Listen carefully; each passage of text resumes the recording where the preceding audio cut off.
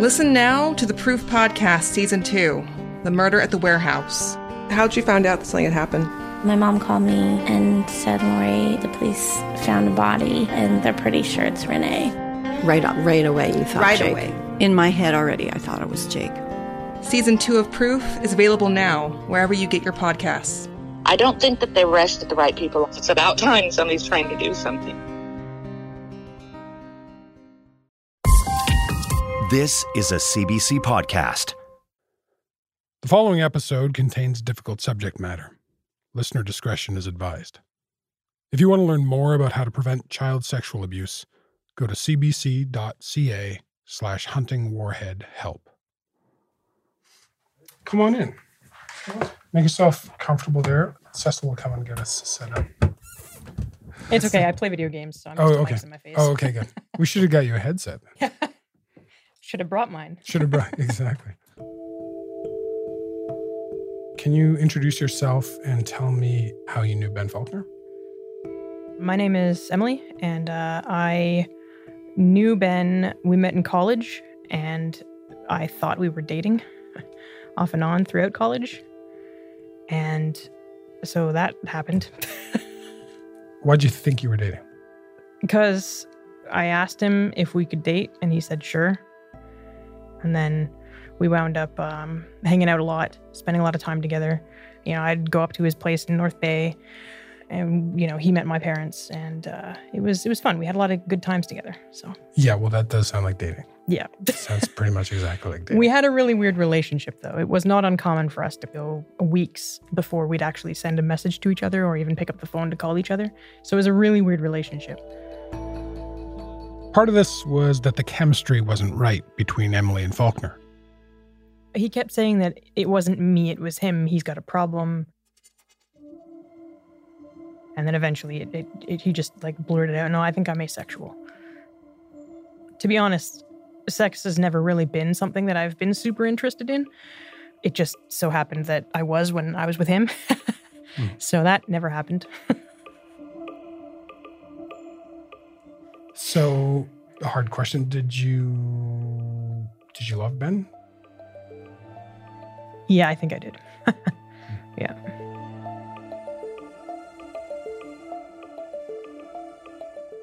Emily and Faulkner were close for several years, but after college, they both started working, and they eventually grew apart. How did you find out about what he did? Well, His mother wound up calling me. And actually, I remember her words. She said that so you know how some people like animals and some people like objects and some people like people of the same sex and some people like kids. Well, Ben likes kids. And then when we hung up, I wound up looking up everything I could on the internet about him. And sure enough, there were tons of articles about him. And I sent a couple of them to my immediate family and friends. And then I said, don't bother me for a little while. And then just turned off everything and definitely had a good cry. Ben Faulkner was looking at a long sentence in the U.S. His family was fighting to get him back to Canada, and his mother, she asked Emily to act as a reference. And I wound up having to tell her no. And that was probably, to this point of my life, one of the more difficult things I've had to do. Why did you say no? Because my job at the time made it super awkward to even consider trying to help that way. So, can you tell me about your job at the time? So at the time I was working for a local police force, and I was one of the people that was working on specifically child porn investigations.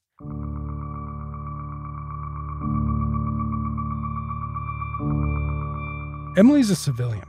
She'd been hired by the police for her computer skills. Part of her job was to analyze evidence, so confiscated hard drives full of child abuse images, that sort of thing. The two started dating before Emily got the job, and she says she never discussed her work with him. But still, it's a crazy coincidence. And there's more. There was a time when we were looking to hire people, so I asked him for his resume, and he gave me his resume, and the entire time, I had a week to hand it in, and the entire time I was sitting on it thinking, maybe I shouldn't hand this in because it'd be super awkward to get a job with him and work side by side with him, and that's, not a good idea, you don't shit where you eat kind of thing, right? So I never handed that in, but I was close. Do you think you would have got the job? I don't know. I hope not. Now, but whew. Wow. Access to that kind of library every day. Unreal.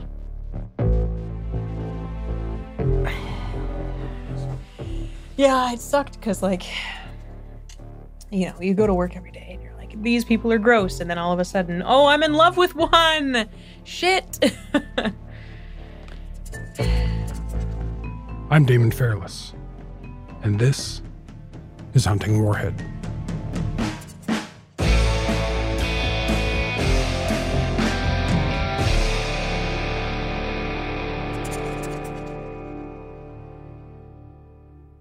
I'd been talking to some of the people who knew Ben Faulkner best.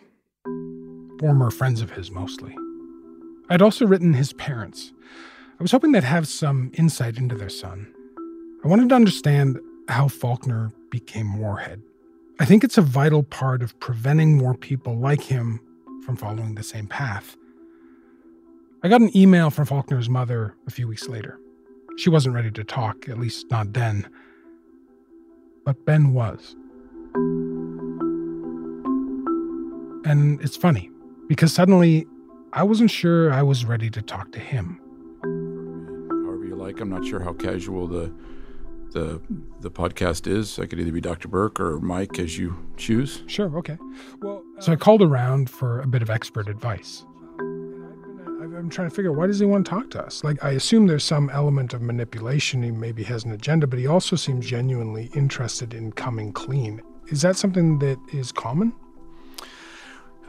I have found that there is a type of pressure to get this toxic stuff, this energy out.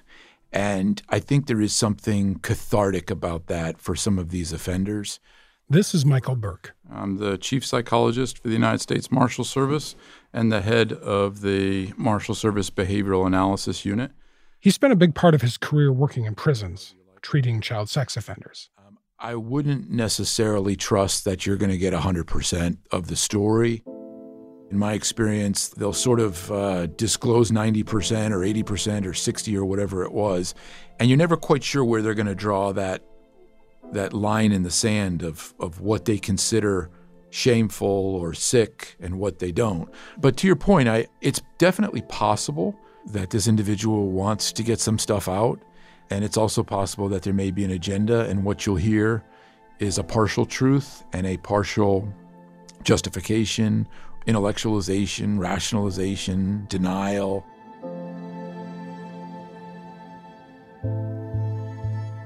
In the letters that I started to get from Faulkner and those he had sent to Hawken, there was plenty of all this: justification, intellectualization, rationalization. And there was also information on how we might be able to speak over the phone.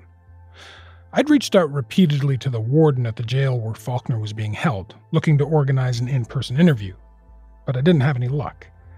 But Faulkner was able to make local calls from his jail cell. So if I got myself a local number over a voice-over IP service and had that connect to my cell phone, I'd be able to speak with him. So I got myself a Kentucky number, and I waited. This is the prepaid call from an inmate at the Davies County Detention Center, Kentucky. This call is subject to monitoring and recording. Your call has been accepted. Hello. Faulkner started calling me fairly regularly. Your call has been accepted. Hey Ben, how are you? I'm alive. I have no idea what time it is. I'm sorry if it's super early. Sometimes several times a week. Your call has been accepted. Hey man, what's up? Hey Ben, I'm in the car. Can you hear me okay? Yeah, I can hear you. Well, can you hear me?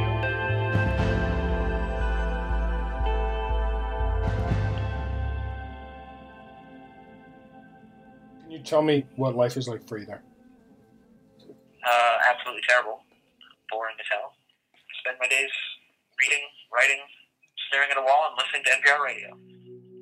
Faulkner liked to talk, but it was tricky getting real information from him.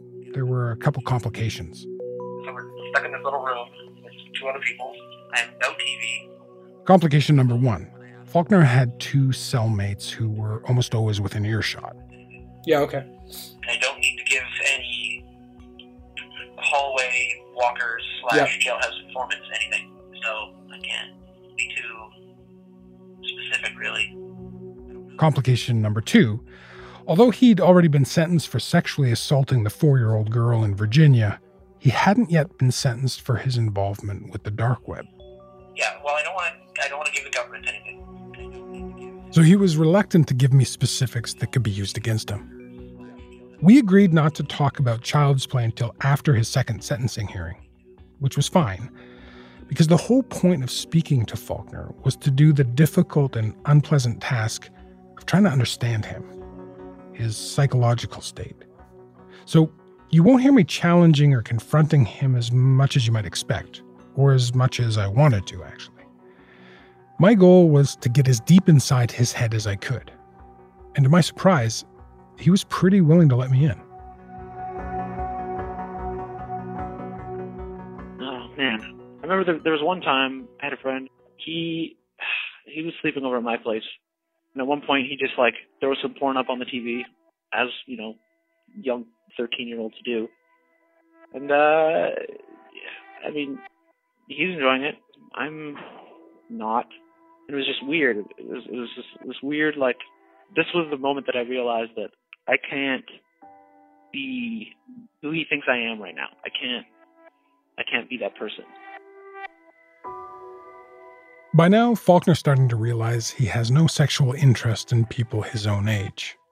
But he is developing a sexual interest. I have much younger sisters than myself. They've never been on my radar, but their friends certainly have. And I remember it being, at the moment, it was whatever. But as it started to dawn on me, it was just crushing. I don't even know how else to explain it. Just it's this existential misery that you know that you're never going to be, ever going to be who people think you are. And it hurts so much as it dawns on you year after year. It's always there, always in the back of your mind. Pretend, put on the mask, pretend. What would a normal person say at this point? What would someone not in my shoes do here, do this, say here? It becomes an act forever, and it sucks realizing that you have to act for the rest of your life.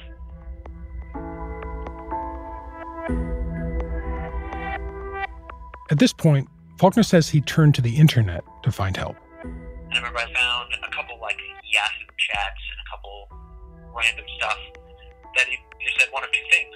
It said, number 1, you're young, you'll grow out of it. Nope, it didn't happen. I don't have a choice on what I think, how I feel. This is me, this is how I'm going to be, this is just how it is. Then the second one was pretty much oh, you're a monster and you should die.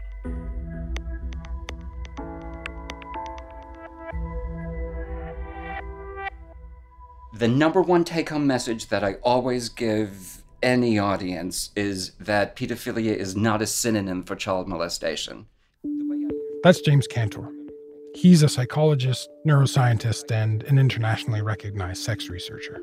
People use these interchangeably, but there are pedophiles who are not child molesters, there are child molesters who are not pedophiles. In fact, most child molesters are not pedophiles. That's because most people who molest children are opportunistic sexual offenders, meaning they'll take advantage of whatever victim they come across. Ben Faulkner is both a child molester and a pedophile. Pedophiles are born with it, they didn't ask for it, and it's not going to change. They're sexually aroused by children.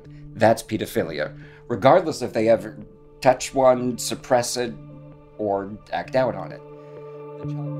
There's compelling evidence that pedophilia has at least some biological basis. The first hint was there was a difference in IQs. on average, offenders against children and pedophilic offenders had a couple of IQ points on average lower than offenders against adults or people who had committed non-sexual crimes. Researchers also found subtle physical traits that are more common among pedophiles, which suggests that the disorder may have roots during a critical stage of fetal development. This means, to a certain extent, that pedophiles may be born this way. Now, exact numbers are hard to come by, and there's a lot of debate, but experts believe that anywhere from 1% to 4% of the adult population has some form of pedophilic attraction. That attraction can take a number of forms. Some pedophiles are attracted to children in addition to adults, and some are attracted to older kids, young teenagers, for example. Others are attracted to very young children, including infants. And there's a subset of pedophiles who are exclusively attracted to children and have no sexual interest in adults whatsoever, like Ben Faulkner. Pedophilia also seems to be far more common in men than in women. That said, James Cantor argues that being a pedophile doesn't mean you're fated to abuse kids. He provides counseling to plenty of non-offending pedophiles. So a lot of the people who come in, they don't need therapy, and they need to be treated like a human. These are people who are horrified by their own sexual desires. And because of that, Cantor believes they don't pose as much of a risk of becoming abusers. And they just need the feeling they are not the only one in the world. They just forever had this thing. They tried living life, faking their ways through marriage. They beating themselves up their entire lives because they were not able to defeat their own pedophilia. You can't imagine a weight like that. But that is not who Ben Faulkner is. He took a different path. At the same time, like, as all this is going on, the highs and the lows, right? Depression, acceptance. There's always that little voice in the back of your head that's just like, just do it. Just do it. Just do it. Just do it. Nobody will find out. Kind of like, there's always that voice telling you to do it anyways, even if you don't want to, kind of thing. The thing is, it's pretty clear that Faulkner did want to. And so that little voice of his, it won.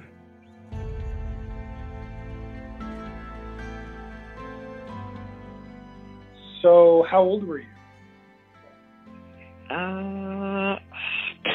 13 or 14, I think. Maybe a little bit younger. That notion we have of pedophiles as dirty old men is sort of inaccurate. Most pedophiles actually seem to identify their sexual preference around the time they reach puberty. And those who go on to act on those preferences and molest children often begin offending as teenagers. And how old was the other person? Was younger, I'm assuming? Oh, 4, maybe, give or take a year.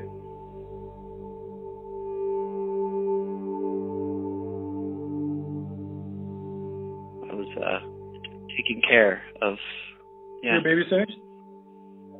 Yes, indeed.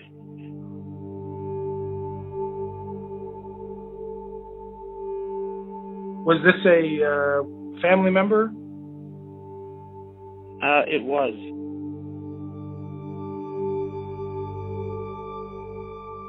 Faulkner is being reticent on account of his cellmates, not, from what I can tell, because of any shame or regret. He sexually abused this girl for about 7 years, until he was in his late teens. It's tough to hear him talk about this, especially so casually, but it's not surprising. It's actually common for child sex offenders to have a long history of committing abuse before they're caught. One study suggests that, on average, they typically offend for just over 13 years before their first arrest. So at that point, are you looking at material online? I'm trying to find it, and I may have found a little bit of it, but not a whole lot. I'm looking for literally anything. Okay. Because it's really hard to find. So pretty much anything that I can come across is like, oh hey, I found this. That's good. Add that to the collection. Faulkner is not yet on the dark web. He's just surfing the regular internet. This goes on for several years. He slowly builds a collection on encrypted hard drives. He's also spending a lot of time at the local YMCA. I'm sure by this point you know that I had a lifeguard position for 7 years. Yep. I worked with kids every day. Every day. Loved it. My favorite thing in the world.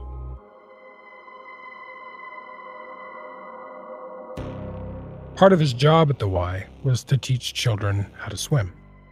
I would take as many teaching shifts as I possibly could because they paid really well, and it was ridiculously fun. I just want to clarify something when you're talking about fun and teaching. To what extent is the fun you're getting from teaching just because you're enjoying teaching kids pure and simple? To what extent is it because you're enjoying their company at a deeper sexual or emotional level? I don't know if you can separate the two, because on one hand, I adore being there to help them become better at what they're there to do. Yeah. Right. It's ridiculously what's the word I'm looking for? Fulfilling, I guess. But then there's that added layer of like, well, also of like these like 10 that I have in my class, like 3 of them are pretty okay. So there's that aspect as well. My first memory of Ben was probably at the open swims, mostly while we were in swimming lessons. That's Katie. She and her younger sister, Kira, are now young adults. They spent a lot of time at the pool when they were kids, and a lot of time around Ben Faulkner. If he was guarding near the hot tub, we would go to the hot tub and talk to him, and he was nice. He was funny. He was charming. Like, there was a little bit of a crush, I guess you could say. So just being able to go to those open swims was exciting for us, I guess. At no point at that job did I ever do anything criminal. I may have pushed a couple boundaries, sure, but nothing criminal. Katie remembers Faulkner pushing those boundaries. One of the memories I do have is, like, when we went to go leave the pool, he would ask us for hugs. And Faulkner pushed things further.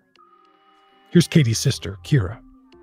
It eventually came to a point where we weren't allowed to leave the swimming area without giving him a hug. And then it started, he would follow us out to the changing rooms. Like, he wouldn't follow us into it, but he would follow us to it, and then he'd say, okay, you guys can't go in there unless you give me a hug. Faulkner was in his late teens. Katie was about to turn 11. So I think it was getting close to my birthday, and he kept telling me about the secret that he wanted to tell me, and I was excited to go to the Y to hear about the secret. And we ended up going into the sauna together at one point, and he admitted that he had a crush on me. I think it was more or less like I was starstruck.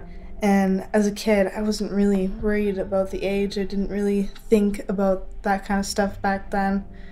Like, it hits me hard now, just because I'm older, but I didn't have many friends growing up in school. I haven't always been the type to make friends. This is classic grooming. Finding a kid who's lonely and making them feel special.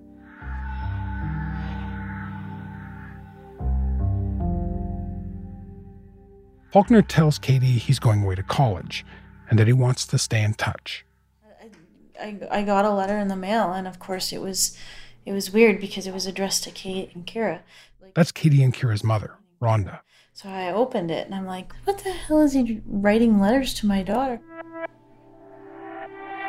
It was written like they were his best friends and that he could tell them whatever he wanted. Like, it's just the fact that an 18-year-old is writing 2 little girls, both of them, a letter. To me, that just doesn't sit right. Why are you trying to establish a relationship between yourself and my 2 children when you should be looking at college girls and people your age? This is not normal for me. Rhonda forbid her daughters to communicate with Faulkner. And then he began to start talking to her through email again. So she would have been 13 by that time. And then I told Steve about Ben. I said, Steve is Rhonda's husband. So he stopped it. He wrote him a nice little threatening thing. If you ever talk to my daughter again, these are going to be the consequences. I will call the police, leave them alone. They are underage. And it never happened again. Rhonda also paid a visit to Faulkner's supervisor at the pool. And at the time, I still had the letter. So I showed him. I said, does this make any sense to you? He says, no, I would probably be really upset about it. Exactly. So see it from my view. You run this place. Perhaps you should look more into it. Did you hear back about that request? Not at all. I was pissed. I was so angry. Nobody listened to me. I was so mad. Ben Faulkner continued working at the YMCA in the summers, and he continued grooming other children.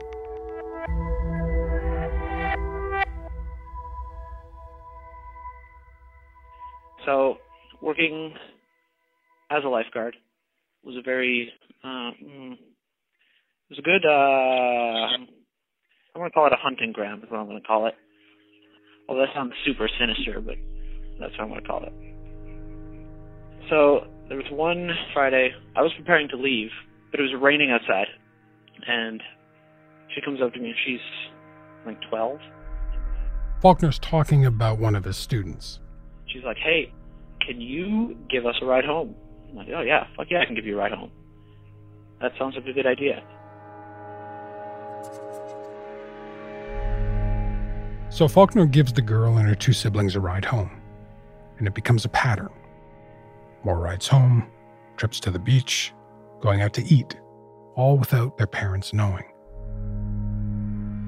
Faulkner is interested in one girl in particular. Eventually, at one point, things started getting a little bit out of hand. In that, like, I'm texting her from the bar. I'm like pissed drunk, and I'm like texting her. That's not something I should be doing. But anyways, Faulkner texts her. He gets a text back. it's like, we should go cruising, and I'm like, okay, cool. She's like, He gets another text to meet the girl at an isolated spot on the town's lakeshore.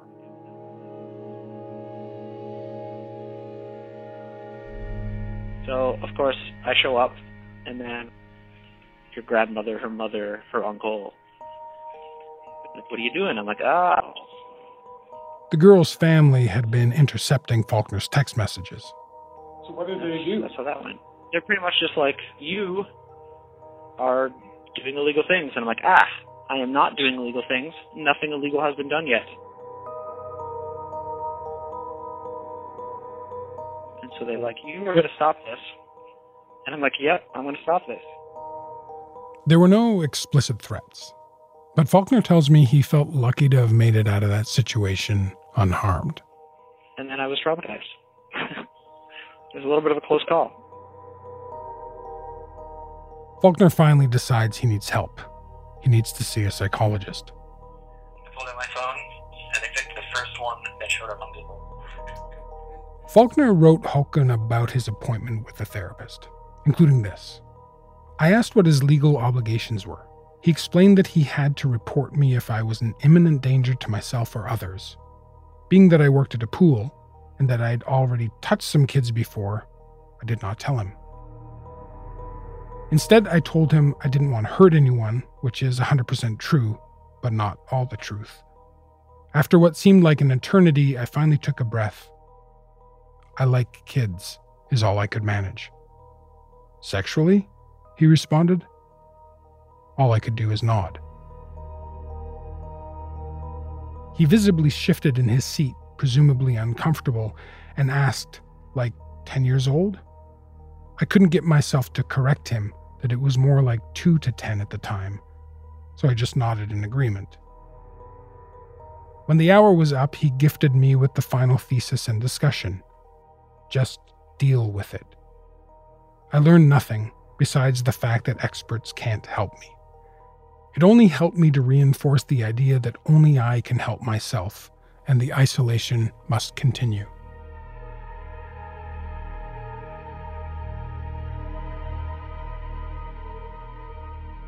And with this one visit to a therapist, Faulkner believes the psychological community as a whole failed him. The fact that somebody has professional training doesn't mean that they are immune to having some of the myths or some of the beliefs about people with pedophilia. This is Michael Cito. He's one of the world's leading experts on pedophilia. He's talking about a set of studies, interviews with pedophiles who have approached therapists for help.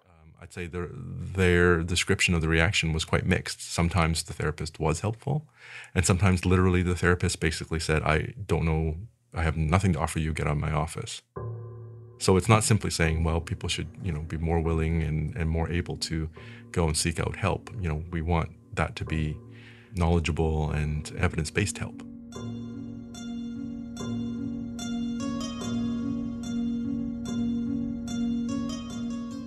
So it is plausible that the therapist Faulkner saw didn't know how to deal with his condition.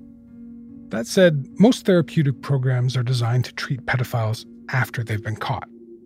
There's really not much out there in the way of preventative therapy. But the bigger issue is, how badly did Ben Faulkner really want help? After all, I was able to find and contact 3 of the world's leading therapists fairly easily. And then there's this. I asked Faulkner what he thinks might have happened if he had connected with an appropriately qualified therapist. Someone like Michael Burke, or James Cantor, or Michael Cito. Realistically, if I would have found this person pre-Tor... Tor is the software that allows you to access the dark web. Oh yeah, for sure. It's going to change, new path, awesome. If I had found this person post-Tor, I probably would have gone to him, but even if he would have been like, yeah, I can totally do something for you, I can't guarantee you I would have gotten rid of anything I already had. I had hard drives full. So I almost guarantee those hard drives would have remained intact. I don't think I would have had the strength to be able to get rid of them. What Faulkner's admitting here is that it didn't really matter how qualified the therapist was. He was already active on tour. He was immersed in child abuse material. Meaning, by the time he sought help, it was too late. He didn't want to change.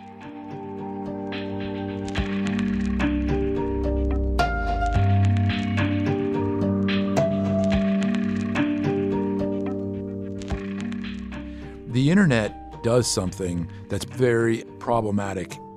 Michael Burke again, from the U.S. Marshals. Aside from being a venue through which people can distribute child pornography, it allows people to build these communities of like-minded individuals. It is a subculture. There's pedophilic subcultures and sadistic subcultures and voyeur subcultures and whatnot. And these are just as powerful as any other group to which we may belong, for which we have an identity or an affiliation with. Very powerful social support. Man, that is a powerful human need, to be accepted and to have a sense of meaning in all this. They found that online with each other. They found that in their networks.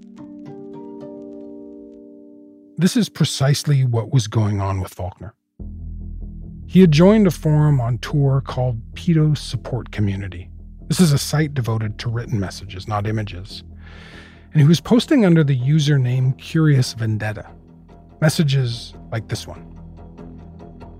After reading the pages and pages of kind supporting words from all the great people here, I cannot help but feel like everyone here is almost family, and for that, I am blessed. He also bragged about his job at the pool, about his quote-unquote relationships with young children, and about his background as an IT security specialist. And it's where he met another user, Mission Man, aka Patrick Faulty.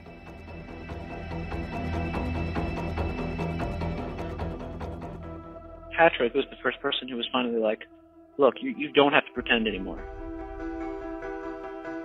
And that was, relief is not even the word. It's like some sort of divine intervention. When someone finally comes to you and puts a hand on your shoulder and they're like, "You're safe here. It's okay. You don't have to pretend anymore."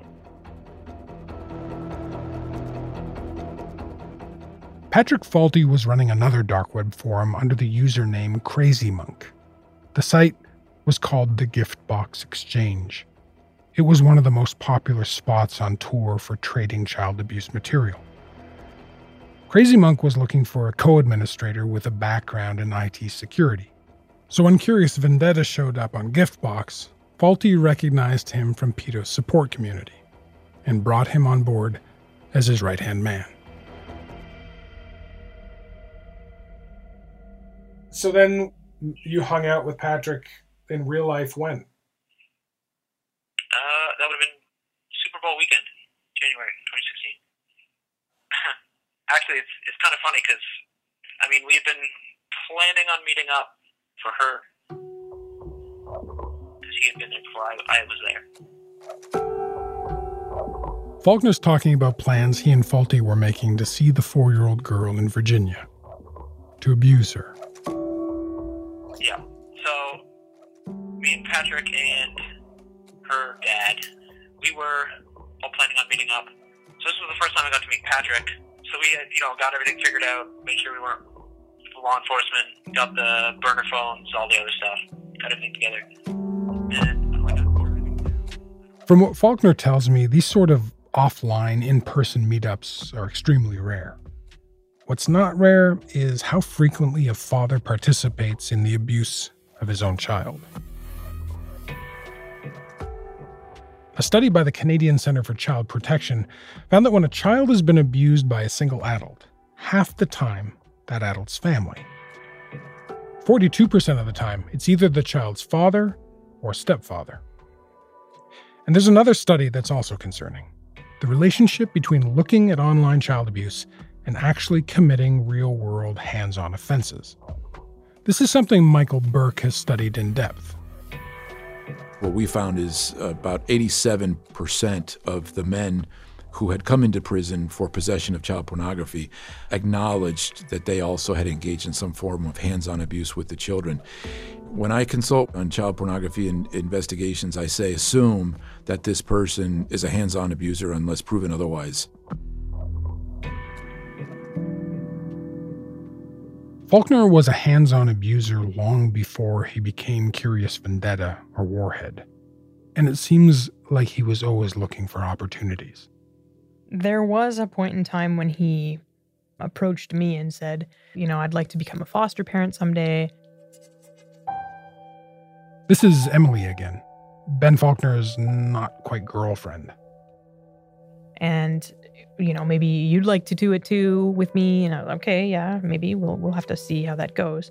We wound up growing apart enough, and he wound up applying to become a foster parent. And I was like, this is great. Go for it, dude. And I was really behind him 100%, but it, I guess, never happened.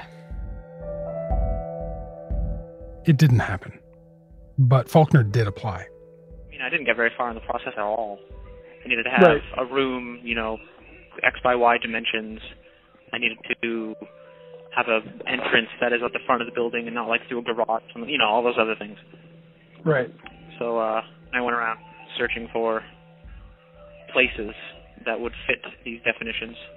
And then we came down, I brought Gordon to DC, and then that's just where it kind of ended. Right, okay. Because, yeah. Right. But what was your motivation? I'm going to go ahead and veto that one.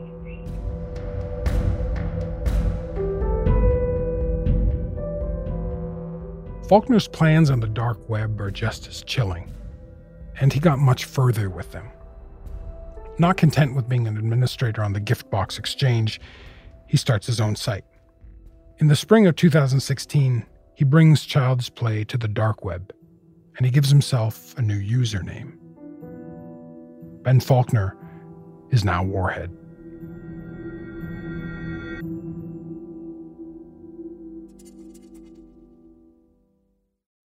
Back in 2020, the FBI claimed to have stopped a wild plot to kidnap the governor of Michigan.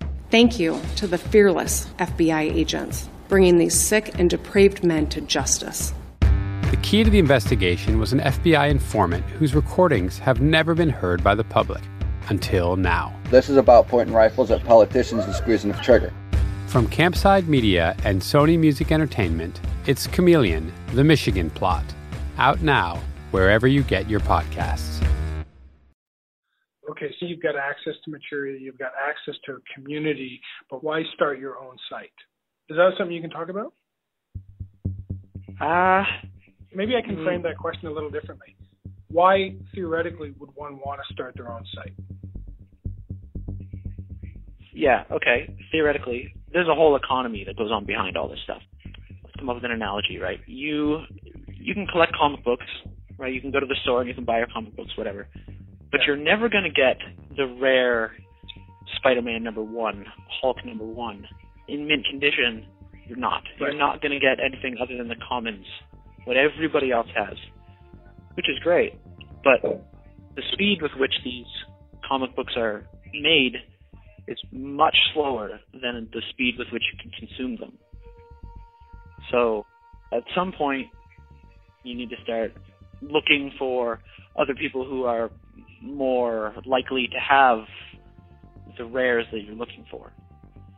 So in order to do that, you need to raise yourself onto the social ladder. Okay. So if I'm understanding, social status in these communities is tantamount to more access to stuff. For the most part, yeah.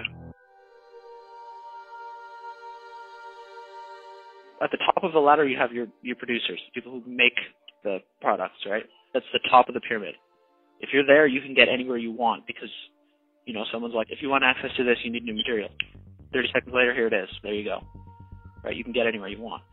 The next rung down on the ladder would be like someone like an administrator or someone who runs a service. And then underneath that would be like moderator, gets you into the VIP zones.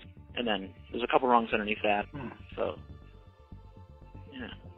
That's generally the main drive you'll find. Plus, at that point, I'm pretty sure I was addicted. I don't know if I told you. There was one time where me and Gordon went out for dinner and shot the shit and whatever. But after like 2 hours away from my laptop, I'm like, we have to go home. He said, why? And I show him like I'm shaking. I couldn't be away from my laptop for more than like a couple hours or else I'd go into the shakes. So I think on some level there was some sort of, maybe not addiction, but I couldn't not do it.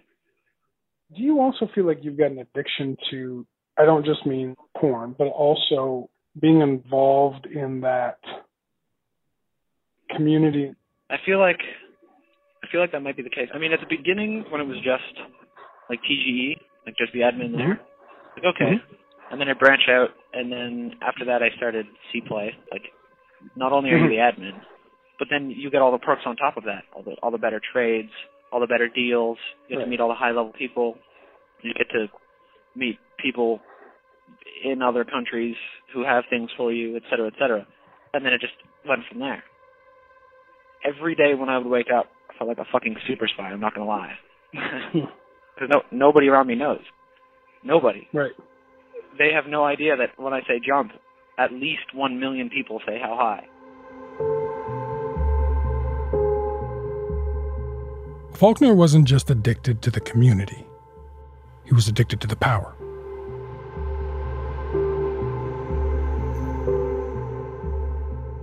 In fall 2016, Ben Faulkner makes plans to travel to Virginia. His friend and roommate Gordon decides to join him for the road trip. So you guys met up together on the Friday. You guys all spent the night at Gordon's relative's place. Then Saturday, you guys go into the city. Gordon goes his own way, goes to the opera that night. That night, you're with and her dad. Faulkner and Faulty sexually assault the 4-year-old girl and take photos and videos of the abuse. Sunday morning, we left the hotel and went back to D.C., picked up Gordon, and we did the whole touristy thing. Homeland Security has been monitoring Faulkner and Faulty all weekend. The three of them drive back to where they're staying with Gordon's relatives. The next morning is October 3rd. I don't know what time it was. It's like 15 minutes before my alarm on my phone was supposed to wake me up. Patrick was on a mattress on the floor, and I was on like a big love seat, I guess. I don't know. But anyways, it was really weird because we both woke up. Like, we both sat up and looked at each other. And we're like, why are we awake? And then 5 seconds later, battering ram at the front door, like, police with a warrant. We're like, well, fuck.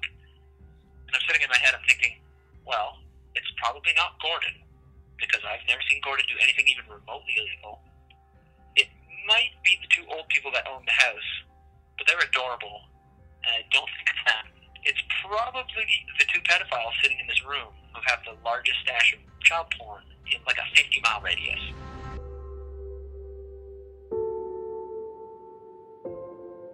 I don't remember. We said something to each other, something on the lines of like, well, it's fun.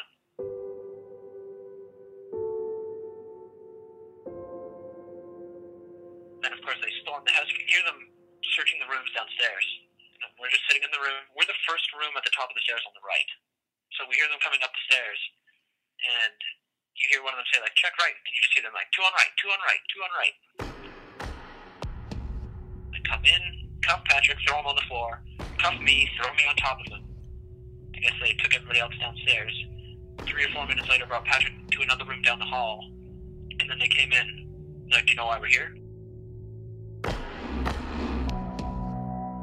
They would not tell me what Patrick was doing. They would not tell me what Gordon was doing. So they wouldn't tell me anything. You were interrogated separately? Yeah. Yeah. Did that son of a bitch lied to me.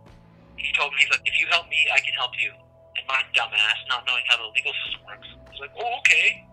Let me just decrypt everything for you. It sealed my fate.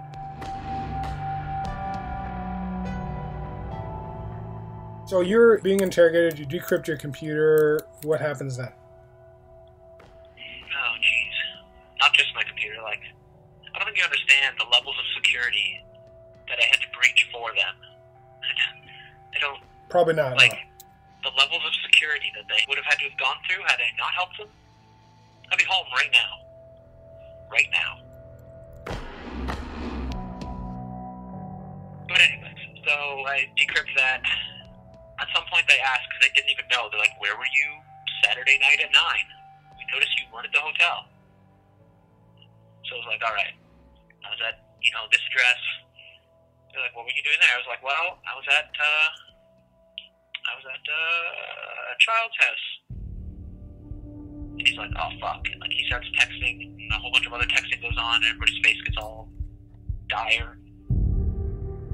So what was their reaction like? They didn't have a clue. You said they got real serious. They were definitely surprised. I gave them everything they needed. Okay. Every question he asked me, I gave him the answer to. I decrypted everything. I put myself up on the line. I admitted to literally everything, including things they had no idea about. Everything. They were standing in front of me, sharpening their razor blade, and I exposed my throat. I was like, yeah, go ahead and slit right here. That's what you do right there. Like a fucking moron. That's the day that I betrayed the trust of everybody I held dear.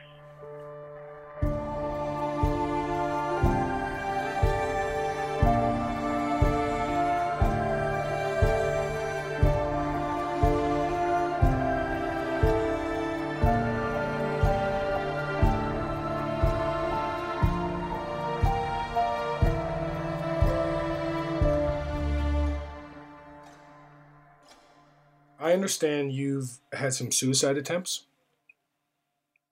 I'm at 7 right now. 7? Oh, don't tell Mom, though. She only knows of 2. The first significant suicide attempt was March 2017. I had to use a shoelace, and then I woke up in the hospital 2 days later. What was the major motivation for that? I think the major factor is, there is no reason for tomorrow anymore. Are there going to be more? Likely, but not anytime soon. Now that I have my goals, I need these goals. These goals literally keep me alive. These goals Faulkner's talking about include a social campaign to change the perception of pedophiles as monsters, a push for widely available preventative therapy, and legal reforms that focus on treatment as opposed to long prison sentences. They're ambitious, to say the least. And while there might be some merit to each of these points, what stood out to me talking to Faulkner is just how self-serving they are. But he doesn't see it that way. I want to help people. I've always wanted to help people. It's kind of one of the main motivations for everything. This is a classic example of what psychologists call a cognitive distortion. Michael Burke. A cognitive distortion is something that human beings employ that allows us to rationalize doing whatever we're going to do. So the clever thing about distortions is they actually allow us to do what we want to do instead of what we should do, and they generally do it in a way that makes us feel better about ourselves. And this is also true with sex offenders, is as soon as they go offline, they feel guilty. So the conscience will kick in and say, you shouldn't have done that. So what happens is at that point, they actually engage in another type of distorted behavior, which is compensatory behavior. So for sex offenders, a lot of times what you'll find when you look at their lives, the community will sometimes rally behind this rabbi or this youth group leader or this coach, and they'll say, wait a minute, you've got the wrong guy. This is such a great guy. He built 3 houses for Habitat for Humanity last year. He's donated to all these things. He's so great with kids. He's a great school teacher. And the truth is, he is a great school teacher. He did build houses for that charity. He is contributing to many wonderful things. But that's because sex offenders have an ability to compartmentalize their lives. And they will use those good things as moral compensation for the evil that they're committing in another sector, if you will. Mm-hmm. So they're saying, look, I'm not a monster. I'm a good person that has a little bit of problems over here. And it allows them to ultimately rationalize and justify what they're doing. Which brings me to the thing about Faulkner I find most disconcerting. Yeah, she seems totally cool. During one of our calls, I asked him about the girl he abused when he was a teenager, the family member he told me about. Someday I want to just sit down and be like, look, how do you feel about this? Because I legitimately want to know. Certainly I didn't hurt anybody, as far as I'm concerned. Not physically anyways, so... I also asked him about the 4-year-old girl in Virginia. I can tell everybody, I was so fucking in love with her, you have no idea. But people are like, no, you can't, that's not possible. That's not a thing. No, you don't understand. Like, I was in love with her.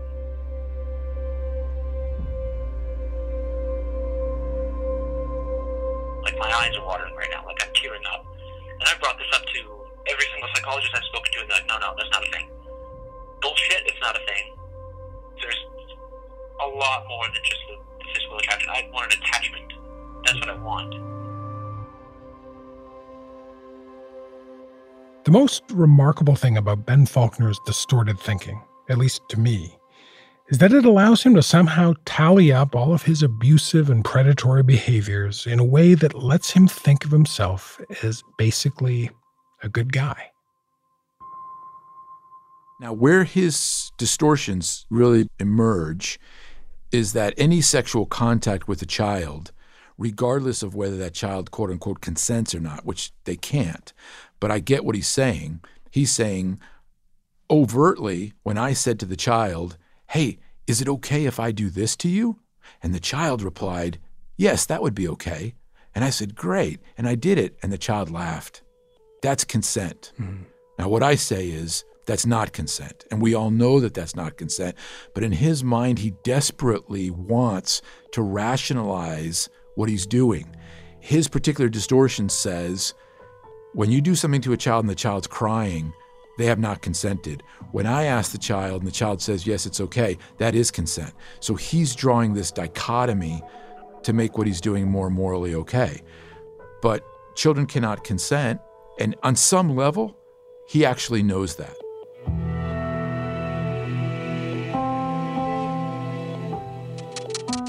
I really believe that you've got a blind spot, and I just think you're not aware of what you're leaving in your wake. I think you're having trouble putting yourself in the place of the kids. And I think that a lot of your assumptions about consent and the ramifications of the behavior, I don't think you have a very nuanced or sophisticated understanding of what those may be. And I think it's because it's in this blind spot of yours. I think it's going to take you a long time to figure out that blind spot. Well, okay. I can agree with some of that. I'm obviously going to have to disagree with most of that. But I can't really get into that. Yeah, it's hard I would like to do that, I guess. I would like to. I think for sure, if one day, I'm not saying it will, I'm not saying it won't, I'm open to suggestions. If one day the blind spot is no longer blind, it will kill me.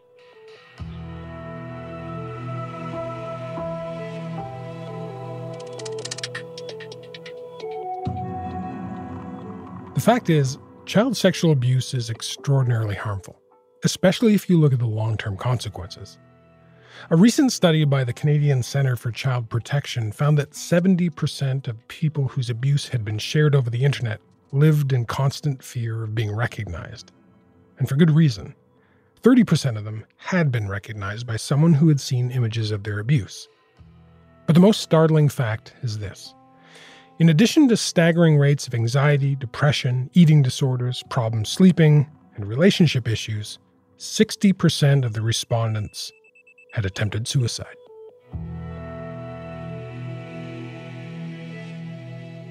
So you've got two types of offenders. Michael Burke with the U.S. Marshals. People whose predilections and urges don't sit well with them, that they understand it's wrong and that they need some help. Then you have the guys where they don't think there's anything wrong with what they did. So they can actually be impossible to treat. So our task in many cases initially for those guys that don't think that what they did is wrong is we have to motivate them and get them to the place where they at least recognize that what they did was potentially harmful, that what they did at least had negative consequences, because most sex offenders that come into a prison system are eventually going to leave. I think it's in excess of like 85, 89% will eventually, leave the prison system and come back to our communities. And we don't have a cure for pedophilia. In this way, it's like substance abuse. We don't have a cure for alcoholism. We don't have a cure for opioid addiction. And that's the case with sex offenders as well. We don't know how to change their fantasies. And also, we never take anything away in psychology without replacing it with something healthy. When you take that stuff away and begin to remove those behaviors from someone's repertoire, we always have to remember this is how he got needs met. This is how he coped with stress in his life. This is how he dealt with sadness and anger and all of the other negative emotions. So if we're going to take away this coping mechanism, which is certainly maladaptive and harmful, well, what are we going to replace that with? Because if you don't do that, the anger and sadness and loneliness and frustration, when all these things are still present, he's going to fill it with the only thing he knows how to assuage those thoughts. And he's going to go back to those websites or go back to that water park or whatever it might be. What literature exists on Project Duncanfeld? I only learned of it maybe 2 years ago-ish. Yeah, Faulkner and I are talking about something called Project Dunkelfeld. This is a pilot project based in Berlin. Actually, I interviewed one of the head researchers on it for this. The aim is to encourage pedophiles to volunteer for therapy before they commit an offense. It was launched in 2005 with a public ad campaign, including posters in subway stations, all funded by the German government. The findings from the Dunkelfeld project are still too preliminary to know how effective the program is. But the big takeaway so far is this, that in the first 5 years, over 1,000 men volunteered. it seems that there are at least some pedophiles out there who are genuinely looking for help. We're starting to see some evaluation results, but those are the first results in the peer-reviewed literature, right? This is Michael Cito, the pedophilia expert we heard from earlier. So we don't have as much evidence about prevention as opposed to treatment for people who've sexually offended. And so Cito argues we need a lot more research and funding for that research. The other thing I would say about research and sort of the prevention of harm is anything that involves, we should give more money to the police, we should build more prisons, we should lock them up for longer, that's reactive. That's actions that take place after sexual offending has already occurred. And where I'm putting more energy nowadays, and I think the field more broadly is really thinking about this, is how can we do more in the way of prevention? So wouldn't it be better to have child sexual abuse prevention efforts in place, right? That involves some serious efforts in terms of sex education. Michael Burke agrees. I think you'd be hard-pressed to find a mental health professional that wouldn't be supportive of early intervention. I think that it would behoove us to begin working with these folks when they're in adolescence. And the research shows promising effectiveness when earlier intervention takes place. Most juveniles who act out inappropriately during their young adolescence do not turn out to be adult sex offenders. With appropriate intervention, that gets handled. And a lot of that stuff is either modeled or it was taught to them or they learned it on the internet these days. So some of that stuff... Like, it seems kind of inevitable that you'll get caught at doing the shit you were doing, like, eventually. I mean, I knew that. Do you think it was worth it now? Now that you're at the future? Would you do it again? Yeah, no. So I always knew that this was the eventuality this was going to happen. There was no escaping it. I didn't know it was going to be this fucking severe, which is stupid, but whatever. So I knew this was going to be an eventuality, but knowing that this would have been the outcome, I may have thought twice. But in all realism, yeah, I'd probably still do it again. It made me,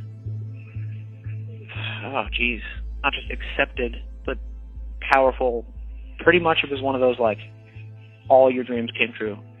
Actually came true. Yeah, I would do it again, for sure.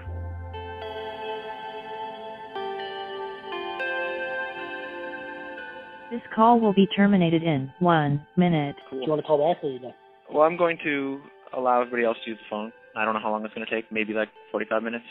We'll call you back. Okay. Later. Oh, fucking jeez.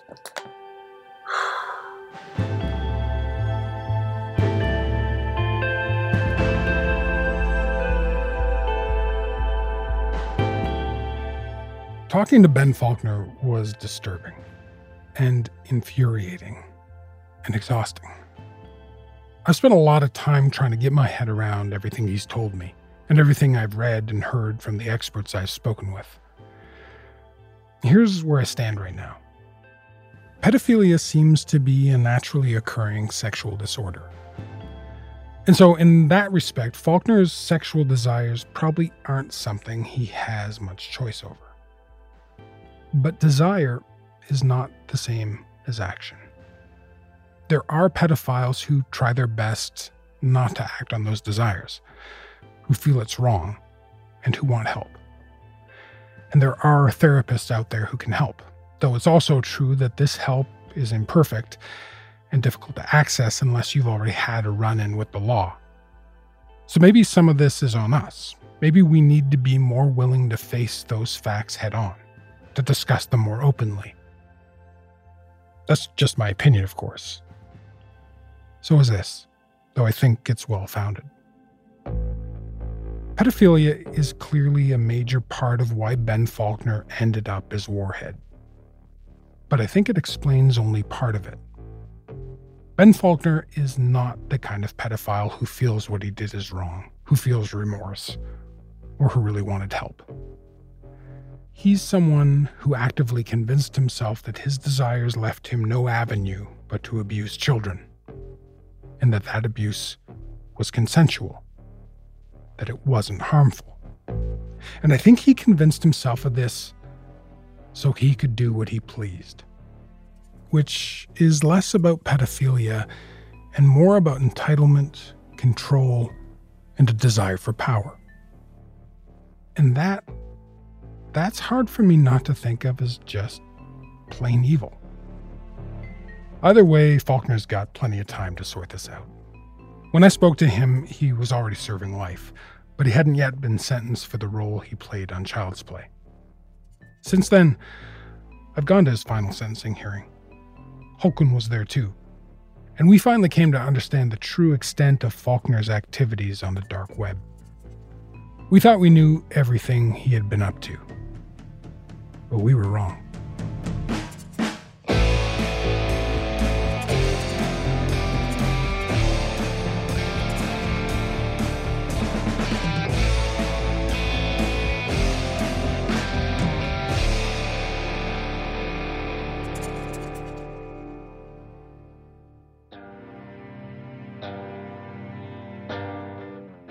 Hunting Warhead is written and produced by Chris Oak and me, Damon Fairless. The series is co-produced by Håkon Hoydal and associate producer Mikaela Rana. Sound design by Cecil Fernandez. Emily Cannell is our digital producer. Original music by Olivia Pasquarelli. The senior producer of CBC Podcasts is Tanya Springer, and our executive producer is Arif Noorani. Hunting Warhead is a co-production of CBC Podcasts and the Norwegian newspaper VG.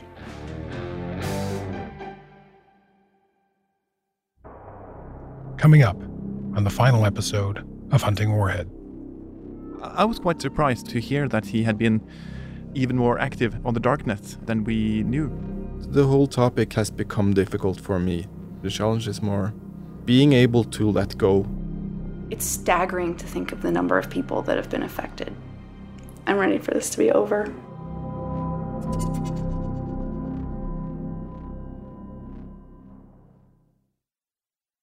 For more CBC podcasts, go to cbc.ca/podcasts.